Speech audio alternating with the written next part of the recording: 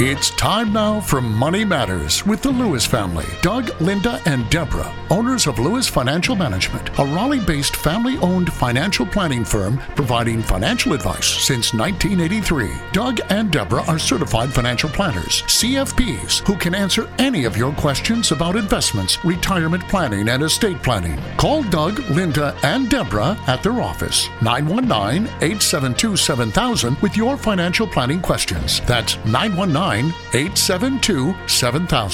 Now, here are Doug, Linda, and Deborah. Investments offered through SFA Inc. Investment advice through Lewis Financial Management. SFA Inc. and Lewis Financial Management are not related entities. And we are the Lewis family, ready to answer your questions tonight. This is Linda Lewis, and thank you for joining us on Money Matters on News Radio 680 WPTF. And I'm Doug Lewis, certified financial planner. And I'm Deborah Lewis, certified financial planner. And we're here to answer your questions for the next hour. There is a certain type of tax strategy called a 1031 or 1035 tax-free exchanges. And I'll tell you why this becomes sort of interesting.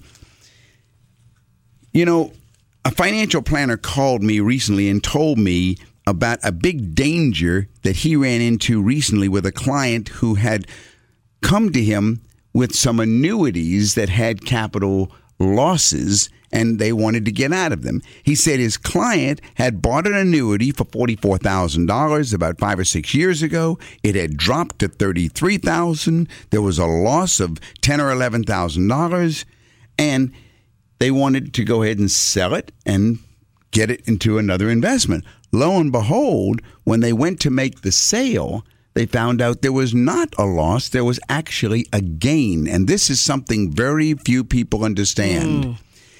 Every other type of investment you buy with the cash, and that's your starting point. That's right. It becomes your cost basis. That's right. But annuities have a unique negative effect as far as I'm concerned. And what happened, this planner told me, was that his client thought they had bought the annuity for $44,000. Actually, it was done through a 1035 exchange from a previous annuity they had bought many years ago for $15,000.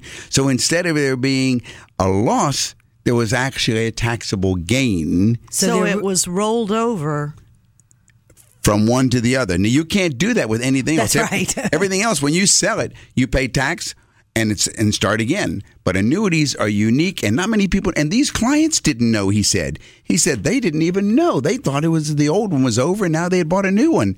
But lo and behold, they found out. And fortunately, the planner quickly ran a tax analysis to see whether it would be better to do it this year or next year. And lo and behold, better this year. So have to go ahead and realize that capital gains are especially unique with regard to annuities. It is very interesting, and you know, as a person is looking at their overall portfolio and what are the strategies and the issues that will come up in a person's situation, this is one of those sort of fluky situations that you really have to look at to get, that's right. Get the whole truth about the matter. About your situation, because while it might have been exactly what the client needed, and having the 1035 exchange, let's say they wanted to, because basically isn't the intention to defer the taxes? It could have been. It could have been. It could have been. Or it could have been generate a nice second commission. So we don't know. But let's just be optimistic and say that it was for the deferral of the taxes and the appreciation. If these types of questions come up in your world, this adds a whole bunch of complexity. Okay, Doug, tax strategies. I was going to ask you one more question in regard to this topic, though. Yes, Deborah. Isn't there another aspect about the capital gains in regard to annuities? It's even worse. You may think it's a gain and have that special tax bracket of a gain of 20% or 25% or even 0% if you're below that $72,000. That's what I was thinking. That's right. But no, it's called ordinary income, as if you have another salary hitting you. Right.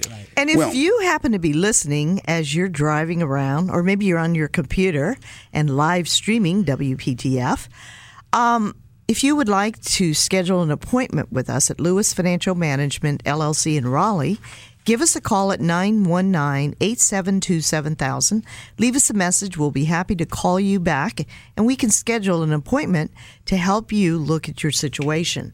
There are many of our listeners, and if you happen to schedule an appointment, we will be giving you a free copy of The Middle Class Millionaire, which we have promised to give any new clients or prospects. We gave away several of those last week, Linda. Schedule an appointment.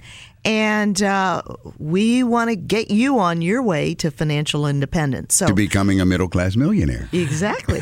So Now, call us at our office in Raleigh at 919-872-7000.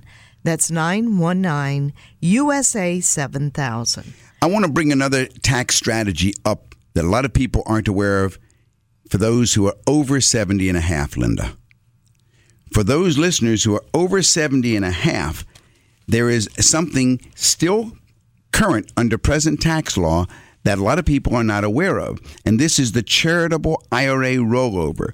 Any individual retirement account owner who is at least 70 and a half years old is allowed to donate as much as $100,000 of their IRA accounts directly to a charity. Now, you know, when you're over 70 and a half years old, whatever you take out It's usually to qualify, or it's taxable. Yeah, absolutely. And I was going to say, you're now in that time of your life where you have to start taking things out. So this tax rollover strategy to a charity allows you to take out as much as $100,000 from your IRA and give it straight to a charity, and you will not have any taxable effect whatsoever on that money coming out. So the tax break there is, I've got to take this income that I may not need, or in this situation I wouldn't need to live on. Right. I don't really want to do that because now I've got to take income and pay income taxes on it. And I would be wanting to make a gift to charity. And so I can do two things at one time. I can have my required minimum distribution and not have to pay the taxes on that income. That's right. And give a charitable deduction. And I would get my charitable deduction for the...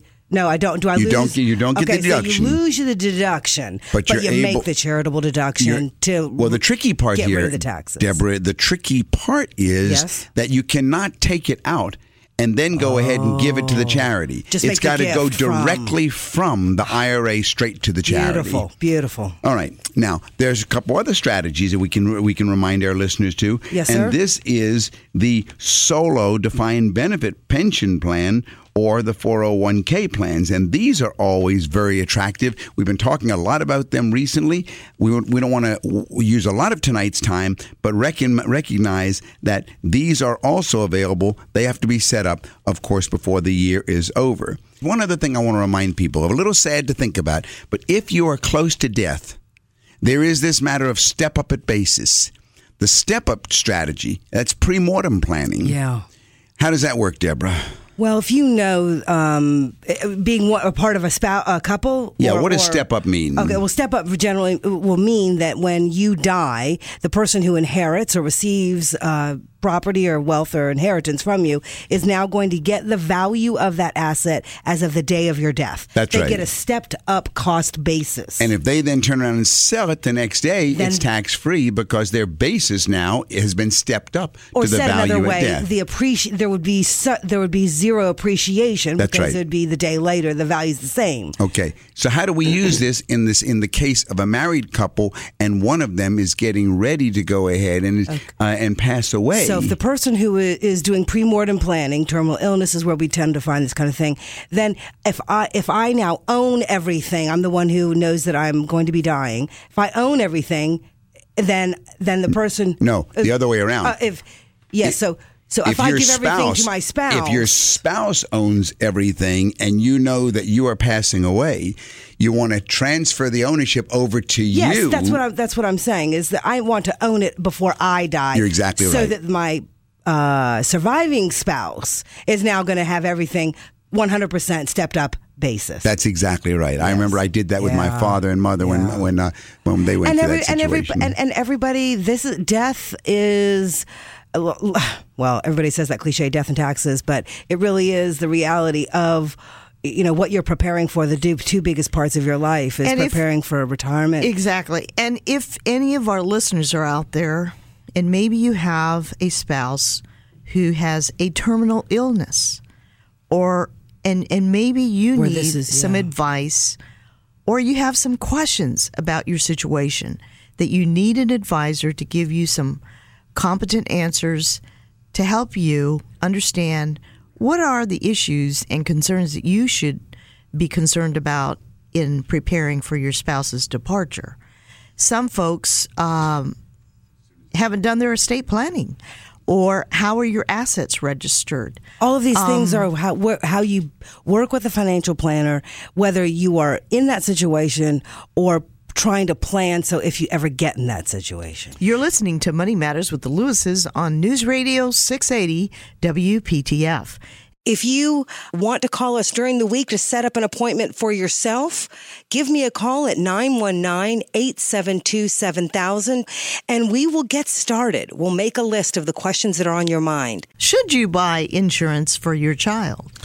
You know, there was a really good question that was written into the News Observer, and I really liked the way the writer answered the question.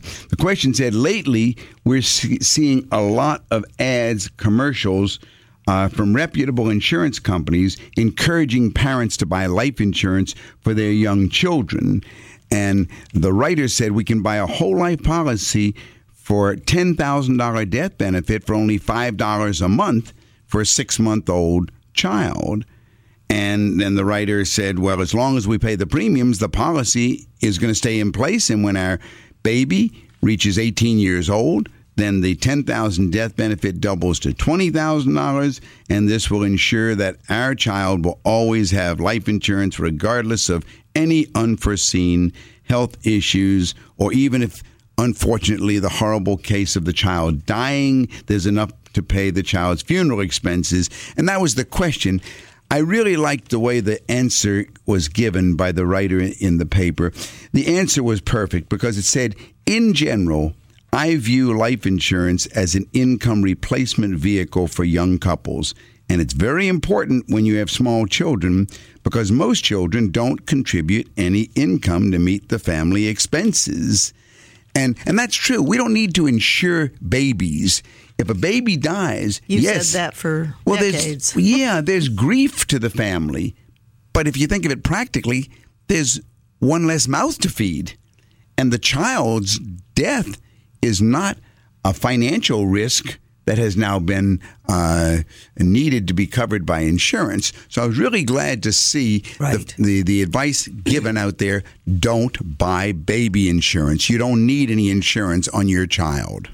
However, and perfectly said in this article, the thing you do need to make sure that you are insuring is not your child's life. It's your life. That's very good, Deborah. That's exactly right. The only person who's going to be missed is the earner, the income generator for that family. That's exactly right. So if you haven't properly protected your own income, the ability to pay off the mortgage, in any way leave your family with enough money to move on past your death, then in addition to leaving them to grieve, you'll be leaving them with a big financial hole. Very good. And take care of your children.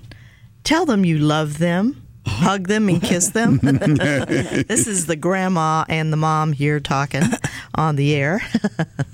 But anyway, they are so precious, the little ones. So enjoy them where they're little, and make sure that in the grand scheme of things, you and your spouse are providing for their needs from a cash flow standpoint and for their future. Right. Because at some point, you're going to have to educate them for college and help them along the way.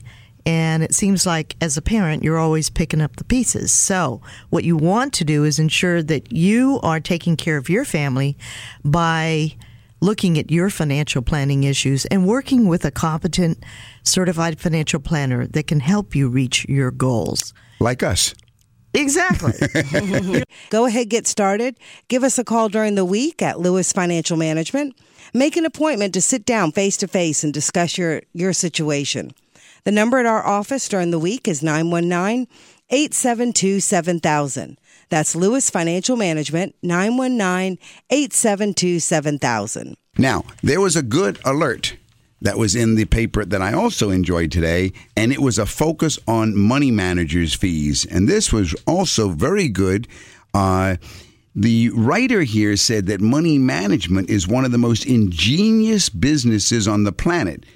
It's not the brilliance at managing money that stands out, not at all. The writer said, as a whole, they're pretty mediocre at their central task, but they're superstars when it comes to hiding their fees. This guy's a character. The key to their billing success, however, derives from the fact that they don't charge you in dollars and cents. Money managers prefer to hide it in what's called basis points. And I thought that was great because that is so true. I like the way he said debit you in basis points. Well, that's what happens. They actually do, Linda. They just draft it right out of your account. But most money managers advise clients to focus on their returns and not the fees. Well, I'm not so sure that's a smart move. Unfortunately, you have to agree to this fee schedule before the manager produces any results. So let's think about this. Let's say you've got $1 million portfolio and you're told that we will go ahead and manage your money for you for 100 basis points.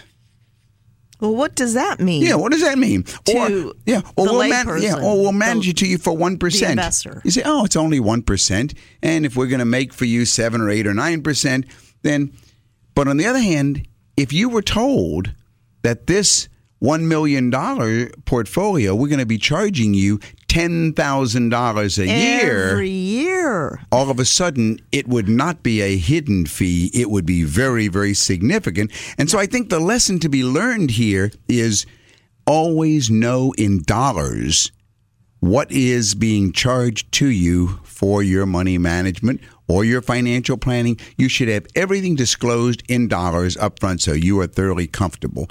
And I really like that alert because it's something that we at Lewis Financial Management have practiced for many, many, many years. We provide it in dollars, we give it in written form, and we want to make sure everybody knows everything. So you need to look at, is this a one-time expense or is this every year? And if you are incurring this expense, is your accountant aware of this expense as well? Right, Doug? That's right. This is Deborah Lewis. Our number at the office is 919-872-7000. 919-872-7000. Good. Michael, are you on? Hello. Hello, how are you? This is the Lewises, Doug, Linda, and Deborah. How can we help you this evening? I'd like to understand, if this is too long a topic for the air, where I can look to get information to make the decision about either operating a small business as either a sole proprietorship or filing under the Social Security number or establishing an LLC, primarily tax advantages. Tell me a little bit about yourself, Michael, see if I can help you. How old are you? 50. You're 50 years old, married or single? Single. Single. And your income approximate? No dependents. No dependents, good. Single. And your income? Roughly $70,000. All right, about $70,000. Mm-hmm. Now, you're a sole proprietor. You have your own business, do you? Yes.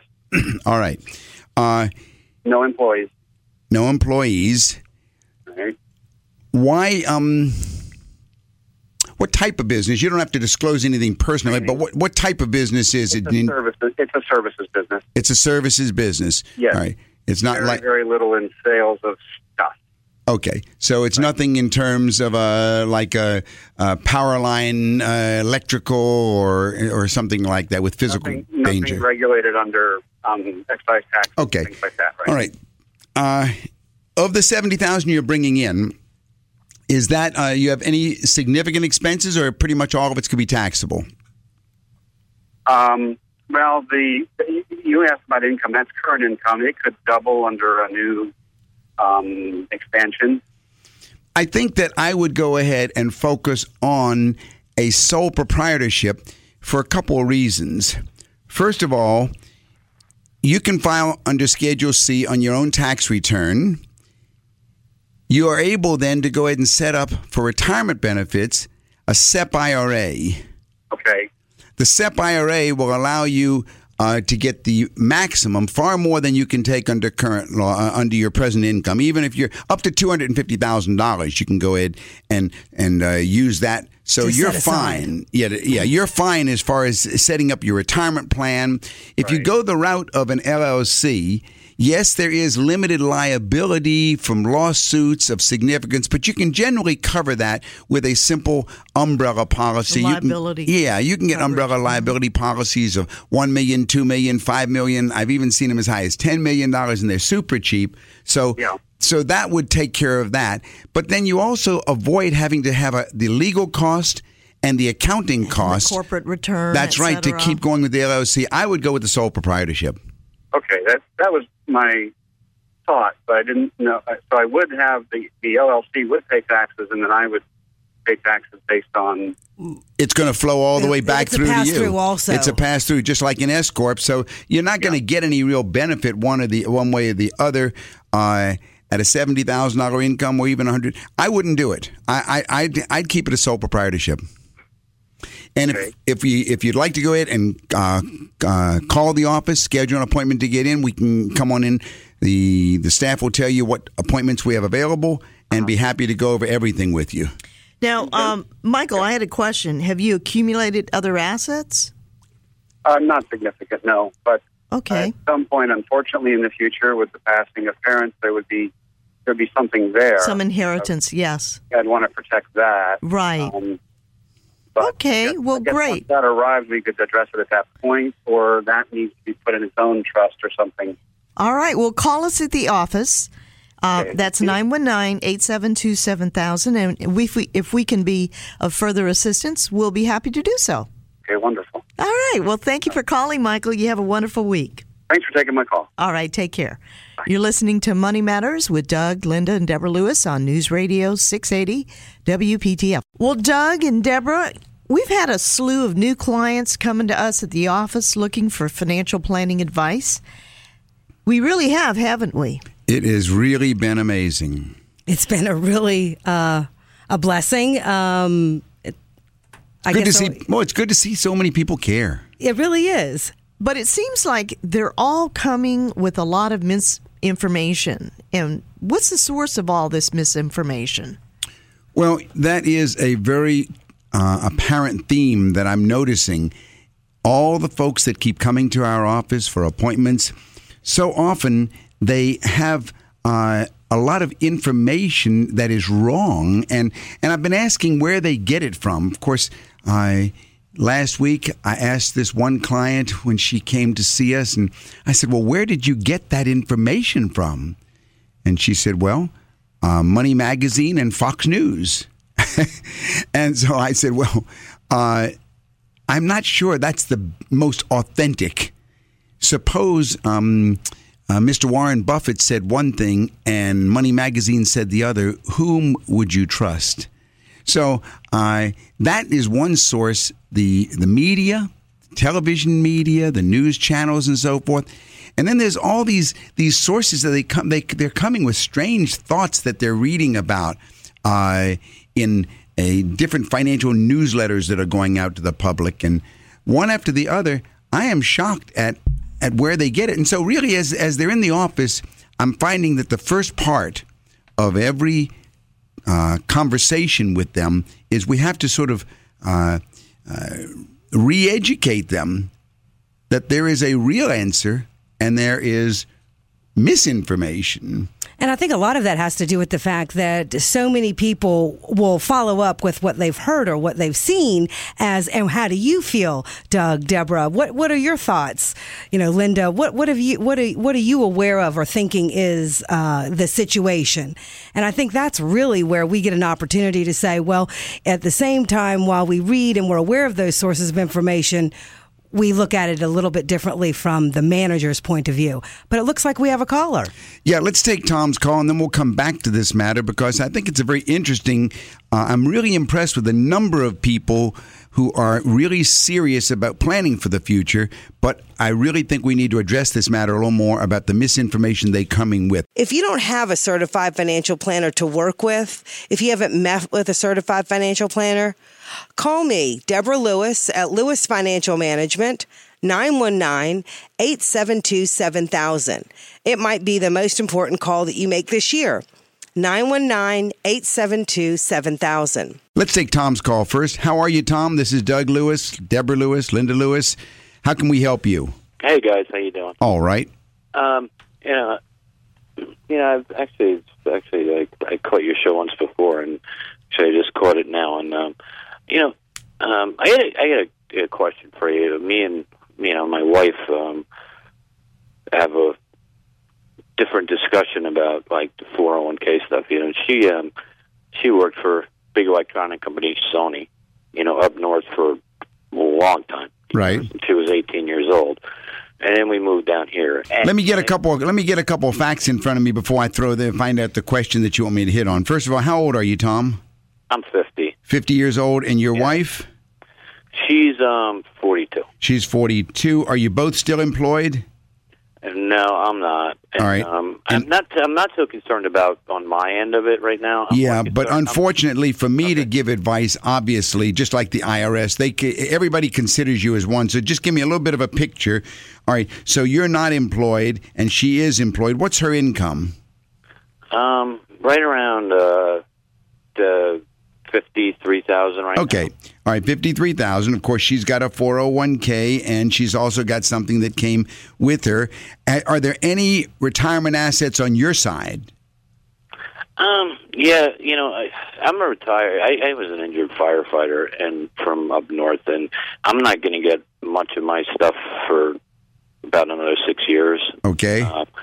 But right now, my big concern is talking to you is whether or not they sent her a list of 100 different Okay, I got to focus on a question now, Tom. Okay. Give me a question. All right. My question is, is the best thing for her right now to keep her money in she needs to choose one of these mutual funds and right. Or whatever, or does she is it better off for her to go into a Roth IRA or something that? You're talking two different stories totally. Number one, a Roth IRA means if her total 401k is 53,000, to go into a Roth IRA with that 53,000 means that she will have to pay about $15,000 in taxes. I think the 53,000 was her annual income. Is that correct? Her income. Yeah. Oh, okay. I'm sorry. What's the value? What's the value of the 401k? Right now, it went up. It's probably around 60. Okay. All right. Now. Okay. Same story. She doesn't want to do a Roth IRA. Why do you want to write a check to the IRS? So forget that. No, I understand. Okay. Number two. We're just knuckleheads, and maybe we need to come and talk to you guys. Well, I think that's probably a good suggestion, because so often we find that when we're meeting in the office face to face with the clients, then we can really go ahead and clean up the misinformation and give the right answers. Now, if she has $60,000 and she came down, but she didn't leave her employment, the same employer when she moved down here. No, she ended up having to transfer it to. So the Sony that she worked for before, that was a 401k. What did she do with that 401k? Did she roll it into the next company's 401k? Yeah. Okay. Well, see, unfortunately, that was a very bad decision. However, it's there now. She should have rolled it into an IRA, which would have been tax-free also, and then she would have had a lot more options. But given where it's at now and the new additions that have been added to it, it's now worth $60,000. She's 42 years old, so she's still quite young. As far as and her income, do y'all have any kids at home? Yeah. Okay, you got children at home. 14 and a 6-year-old. A 14 and a 6-year-old. So you are. So I'm guessing, Tom, that she has some question about what are the choices she should make in her current 401k. Yeah, she's nervous about what. Right. She doesn't want to change anything. She's like, right. It's going up right now. All of a sudden, now all of a sudden we're regaining some of the losses and stuff like that. Hey, listen, Tom, we have another caller, All right. So what we'd like to do is Give me your number. Give me your guess. our number in Raleigh is 919-872-7000. 872-7000. Yes, sir. 919-USA-7000. Let me say two things before I drop off. Number one is she should go to our website, Okay. DougAndLinda.com. Okay. That's number one. Number two, she should definitely be, at her young age, she should be in growth and income types of mutual funds in her 401k. However, selecting which ones becomes the bigger task. Exactly. And that's, of course, what I can do when I'm there with her in the office and she brings them to me. I can look at the managers and see the risks and their track records and so forth. Yeah, and I really appreciate your time, guys, and I'll let you guys move on to whatever, but I'm glad I got your number, and definitely we'll reach out for you guys, okay? Thank you, Tom. We salute you as one of our Heroes. firefighters, our heroes. Thanks. Thanks, Tom. We look forward to talking to you more All right, later. thanks. Okay, All right, bye-bye. take care. Bye-bye. You're listening to Money Matters on News Radio 680 WPTF. Well, Doug, it looks like our caller dropped off, so if you wouldn't mind giving us a call back, that would be great, and we'll go back to our conversation. Yeah, actually, I really like the question that Tom just brought to us because it's the same story of misinformation. Obviously, his wife has been receiving scrambled or misinformation from different sources. There's no doubt about that. And until they're there in the office, it's very hard to really unscramble and get the true information to them that they're looking for, because people come with a lot of different information sources, and they're getting it from the strangest of all places. Right. It's not a it doesn't mean that things are getting better and we should stay the same. We should always be looking at exactly what we're invested in, who the manager is, and is it going to meet our need. If you're 42, it's very different than when you're 62. If you're 52, it's very different than when you're 42. So you need to know what's going on in your retirement plan for your needs. And if you're still listening, Tom, I wanted to just tell you that it would be good, whatever kinds of questions you have about your situation and your household, feel free to write those questions down. Whoever you use as your advisor, that individual should be able to answer every question that you have. If you'd like further information, call us at 919-872-7000 or go to our website, DougAndLinda.com. That's DougAndLinda.com.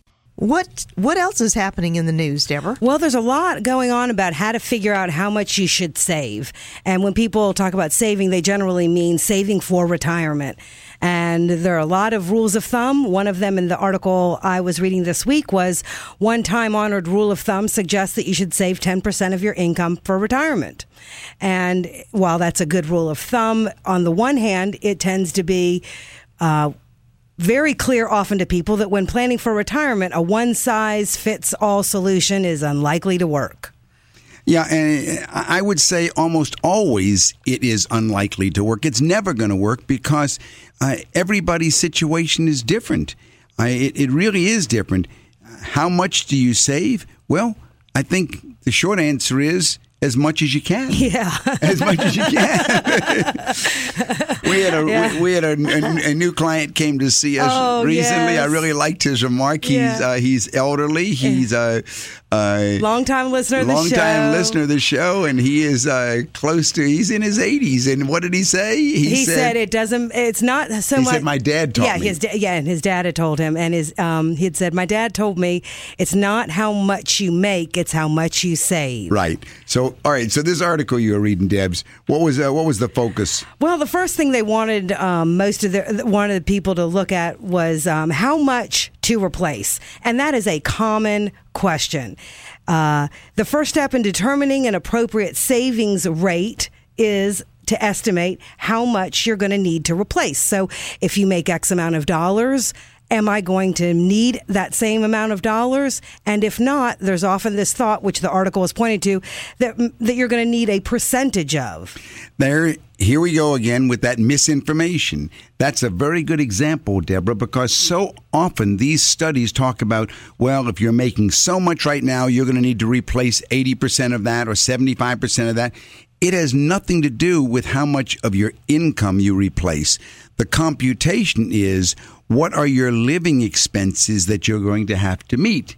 That's right. So we need to start with the living expense analysis in retirement, not look for some magical formula of how much of my income I'm going to need to replace, because that is sort of meaningless. I could think of 100 examples where that just doesn't make sense at all. The most basic one is, and if you planned on spending 75% of your income that you're currently making, and you have expenses that are more than that, $1 over, you haven't met your need. That's right. That's right. So you've got to focus on the living expenses, on the need itself.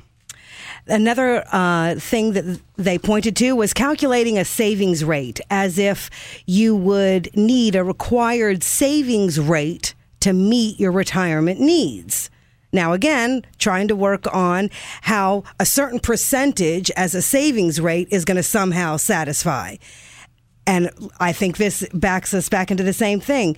A savings rate of 50% or 75%. Oh, I see what they're saying. No, that's another bad bit of information. You don't say, I'm going to need to accumulate so much, so therefore I should have so much in international equities, so much in bonds, so much in stocks, and that's going to give me a certain rate. No, it doesn't work that way. It doesn't work that way. You have to look at it totally differently at the investments themselves, but you don't go ahead and say certain kinds of investments are going to give me a certain rate of growth. It's not a one-size-fits-all scenario. That's right. Is it? It's not. And it's never. It never is. And another point that they bring up is starting early matters. And while that's a truth, that is a truth. I really agree with that. As soon as you have an income, save a portion of it. And when you start getting away from the formulas, and even though we jokingly said save as much as you can, that really is a truth. But there is a big difference. If you're starting later, then you are going to need to more strictly look at what are my living expense needs, because I need to be saving, not just lightly save as much as I can. I need to be strict about this. I've got X amount of years with earned income. The last thing that they pointed out was that income matters. And go ahead. Well, I'm just trying to figure out what they meant by that. What did they mean by that in that article? Well, they were saying that, and they had a very philosophical discussion about the percentages and your percentage of likelihood of being able to save enough based on your income going up. And the very first thing I thought of was, well, if you have an increasing income, you should have an increasing savings. Yeah, this is really, it's an exercise in futility, trying to find some mathematical studies or some studies of mathematical formulas that are going to help you make it. You need to see a certified financial planner, one who has your interest at heart, one who will help you look at your living expenses, one who will then go ahead and say, from there, let's look at setting up a pay yourself first investment plan that will track it with you on a regular basis and so forth. And when you're working that way, then it's a totally different approach than trying to find some number somewhere. There isn't a one-size-fit-all number. It doesn't work. There are principles in financial planning that need to be adhered to.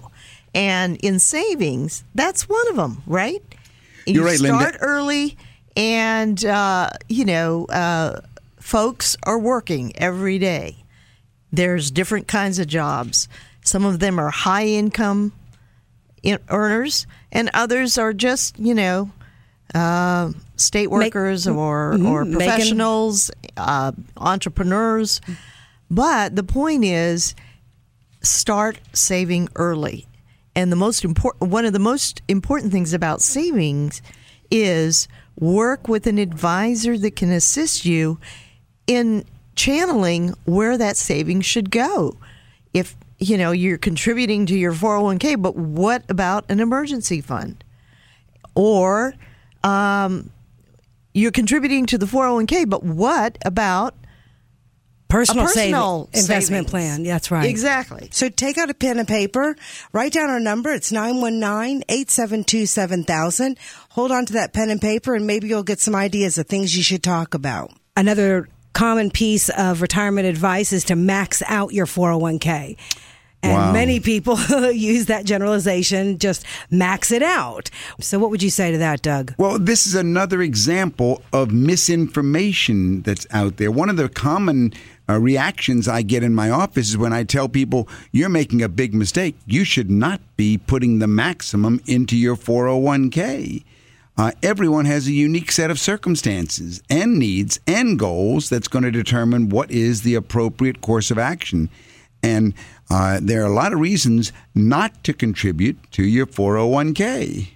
I think the first thing that comes to mind for me is if you don't have an emergency fund and you are maxing out your 401k, then you are going beyond, number one, what might be a company match, and you're taking what is salary to you and you're deferring it. But if you don't have an emergency fund, you haven't socked away or put aside anything to cover you for when you need cash. That's right. That's right.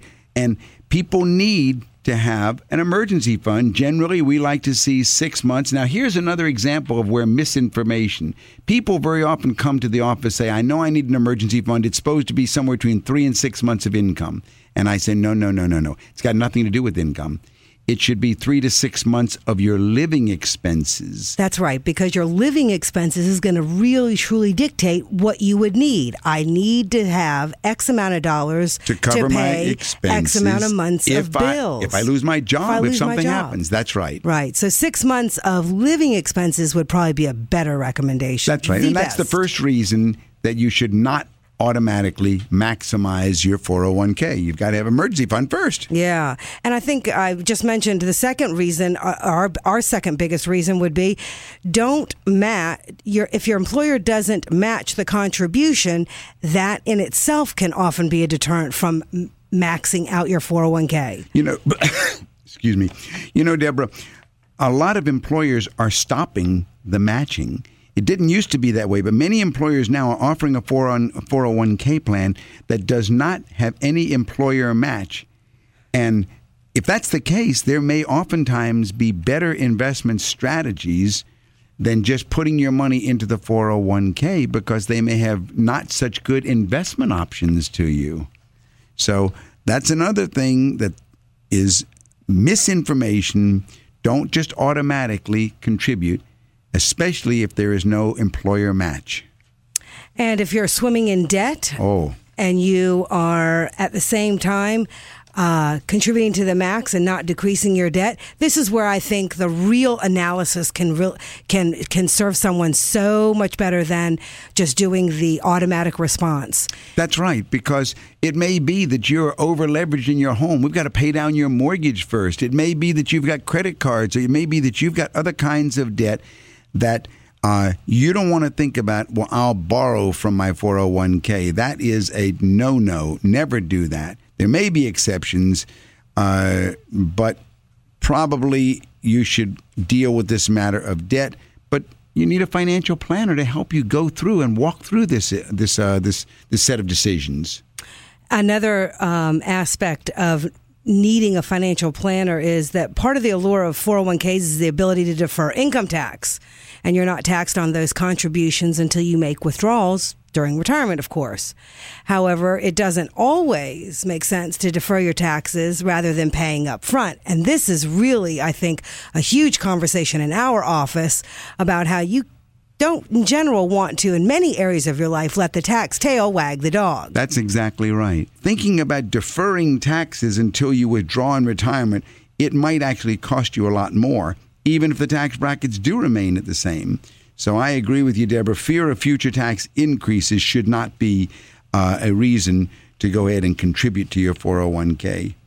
So all of these things add up to a real good synopsis of a conversation that we have very frequently, usually with every client who's still employed and trying to make that decision on their own. And realizing that it is a much more difficult decision and one better made when you're working with a financial planner. Don't trust these decisions to chance.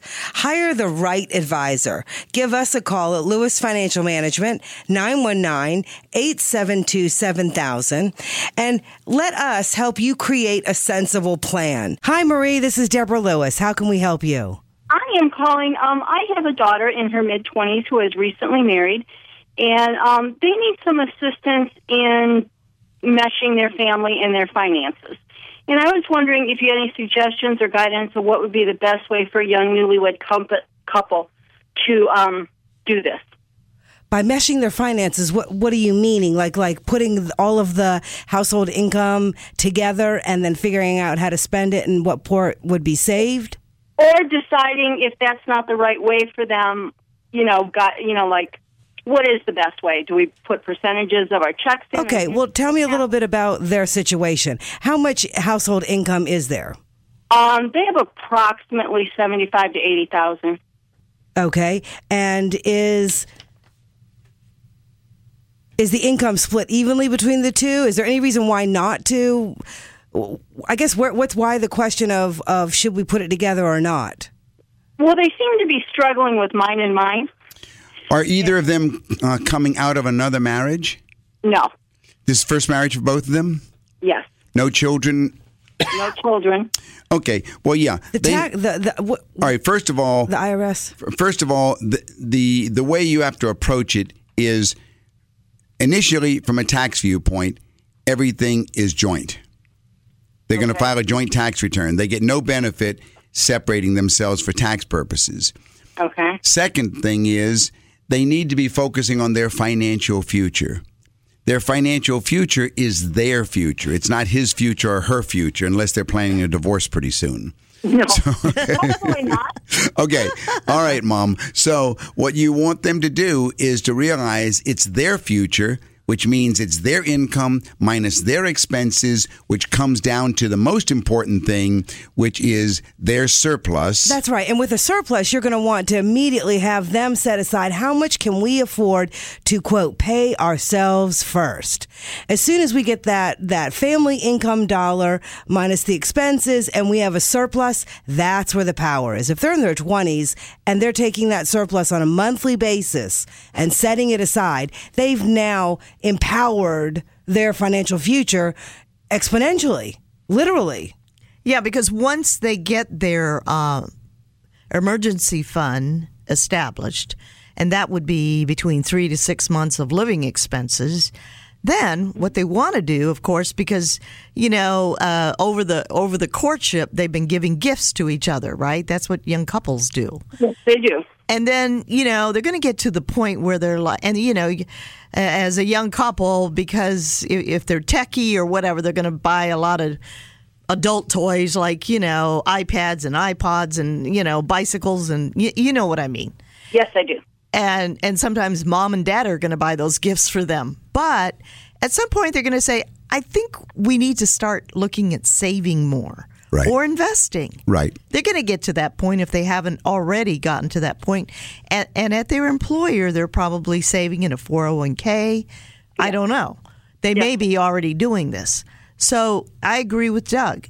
It's their income. It's their household income, and it's their future. And once we get down to their income, then we go to their expenses and we recategorize their expenses as their recurring monthly expenses minus their recurring monthly income to get what Deborah said is that monthly surplus to become a pay yourself first plan. If you want to, Mom, sometimes some parents schedule meetings to meet with us. We get that request a lot. We do get that one a lot. Be happy to go ahead. We do charge a fee, of course, for our consultations, but we'd be happy to go ahead and get them set on the right path. We've done many of those through the years. Yeah, sometimes parents will pay the fee for their child as a gift, and sometimes vice versa. Or sometimes they pay their own. Well, yeah, nothing wrong with them. If they're making a good income, they can buy their own consultation, but they need to get serious about their future because, as Deborah said, when they're that young, time is the greatest power for accumulation. That's right. And, it's not to say that there are some folks out there where, the husband has his own checking account, the wife, has her own checking account. But that can be dangerous because what you want to do is, consider the household because they've become a couple, right? Absolutely. That would be my take on it, but there's a lot of modern couples that seem to have different. Well, that's why that's my function. Well, when they're sitting in my office and I show them numbers, I'm basically telling them in polite ways, you're pretty stupid if you want to waste all your money keeping your savings account and your checking account and her savings account and all that money earning zero. That's a very foolish thing to do. And let me show you how much it would compound at over the next 20 years if you didn't do that. All of a sudden, the lights go on. They say, oh, yeah, why are we doing this? Well, that sounds like a good path, because I was just looking for something. I can't be the one who advises them, but they need someone to... Right. A good book, by the way, that we give to clients when they come in like that, young couples, is called The Wealthy Barber. Okay. All right. Well, thank you very much, and I will discuss it with them and see what we can come up with. Yeah, and congratulations. Thank you very much. All right. Thank you, Marie. Have a wonderful week. You too. Bye-bye. Bye now. You're listening to Money Matters with the Lewises on News Radio 680 WPTF. If you need help, call me, Deborah Lewis, 919-872-7000. 919-872-7000. You know, Lynn, I was extremely impressed with a write-up in Morningstar's magazine to financial planners. The Morningstar Advisor had a really interesting series of articles on using alternatives, and I liked it very much because the question was how to use alternatives for clients. I don't know if, Deborah, if you and Linda, if y'all saw that. Yes, I did. I certainly did. And I think it might be helpful to begin with two definitions. When you say alternatives, you mean alternative investments, and that the alternative investments in themselves can have many different definitions. You know, Debs, that is the very first question that the Morningstar writer asked. And he asked a financial planner in New Jersey, said, well, how do you define alternatives? Is there such a thing as traditional? And the New Jersey planner wrote back and said, I would say that I know what it is, like art. I don't know exactly what it is, but I recognize it when I see it. And he said, I would say non-traded REITs and business development corporations are alternatives. And he said he uses them to diversify his client's portfolio. And then a Washington State financial planner wrote back and said, well, for us, alternatives are ones that have low volatility, absolute return strategies, not correlated to the stock markets or the bond markets. And he says, I primarily use alternatives as non-correlated alpha. So that was interesting. And then another planner that wrote back, he said, well, we use them to increase their risk-adjusted investment performances. So it was really interesting as they got into these series of articles, and they had a poll. They had a quick poll. They did have a quick poll on who is using what. And the first question in the poll, I think they had about 300, well, it was about over 2,000 responses. In your typical client's portfolio, how much is allocated to alternative investments? Very interesting. They said that they ranged anywhere from 10% to over 20%. Another question they asked in the poll was, what's the main role that alternatives should play in a portfolio? And again, we got answers from anywhere in terms of diversification or hedging or risk-adjusted returns. And I was thinking about this as I went through the articles and the different in the magazine, the issue of that magazine, and I realized that some of the planners that responded use alternatives for risk reduction. Some of them have an alpha focus, but our main use in our firm, and we have been using alternatives for well over 20 years. That's right. And again, alternatives are alternatives to stocks, bonds, and cash. That's exactly right. So that alternatives leaves to everything stocks, else. and that leaves commodities, hedge funds, ETFs. all of the real estate. All of the real estate deals. Yeah. But our focus on alternatives has been for safety and income generation. We look for alternatives in the portfolio to be income generators and safety. Give us a call during the week at Lewis Financial Management. Make an appointment to sit down face-to-face and discuss your situation. The number at our office during the week is 919-872-7000. That's 919-872-7000.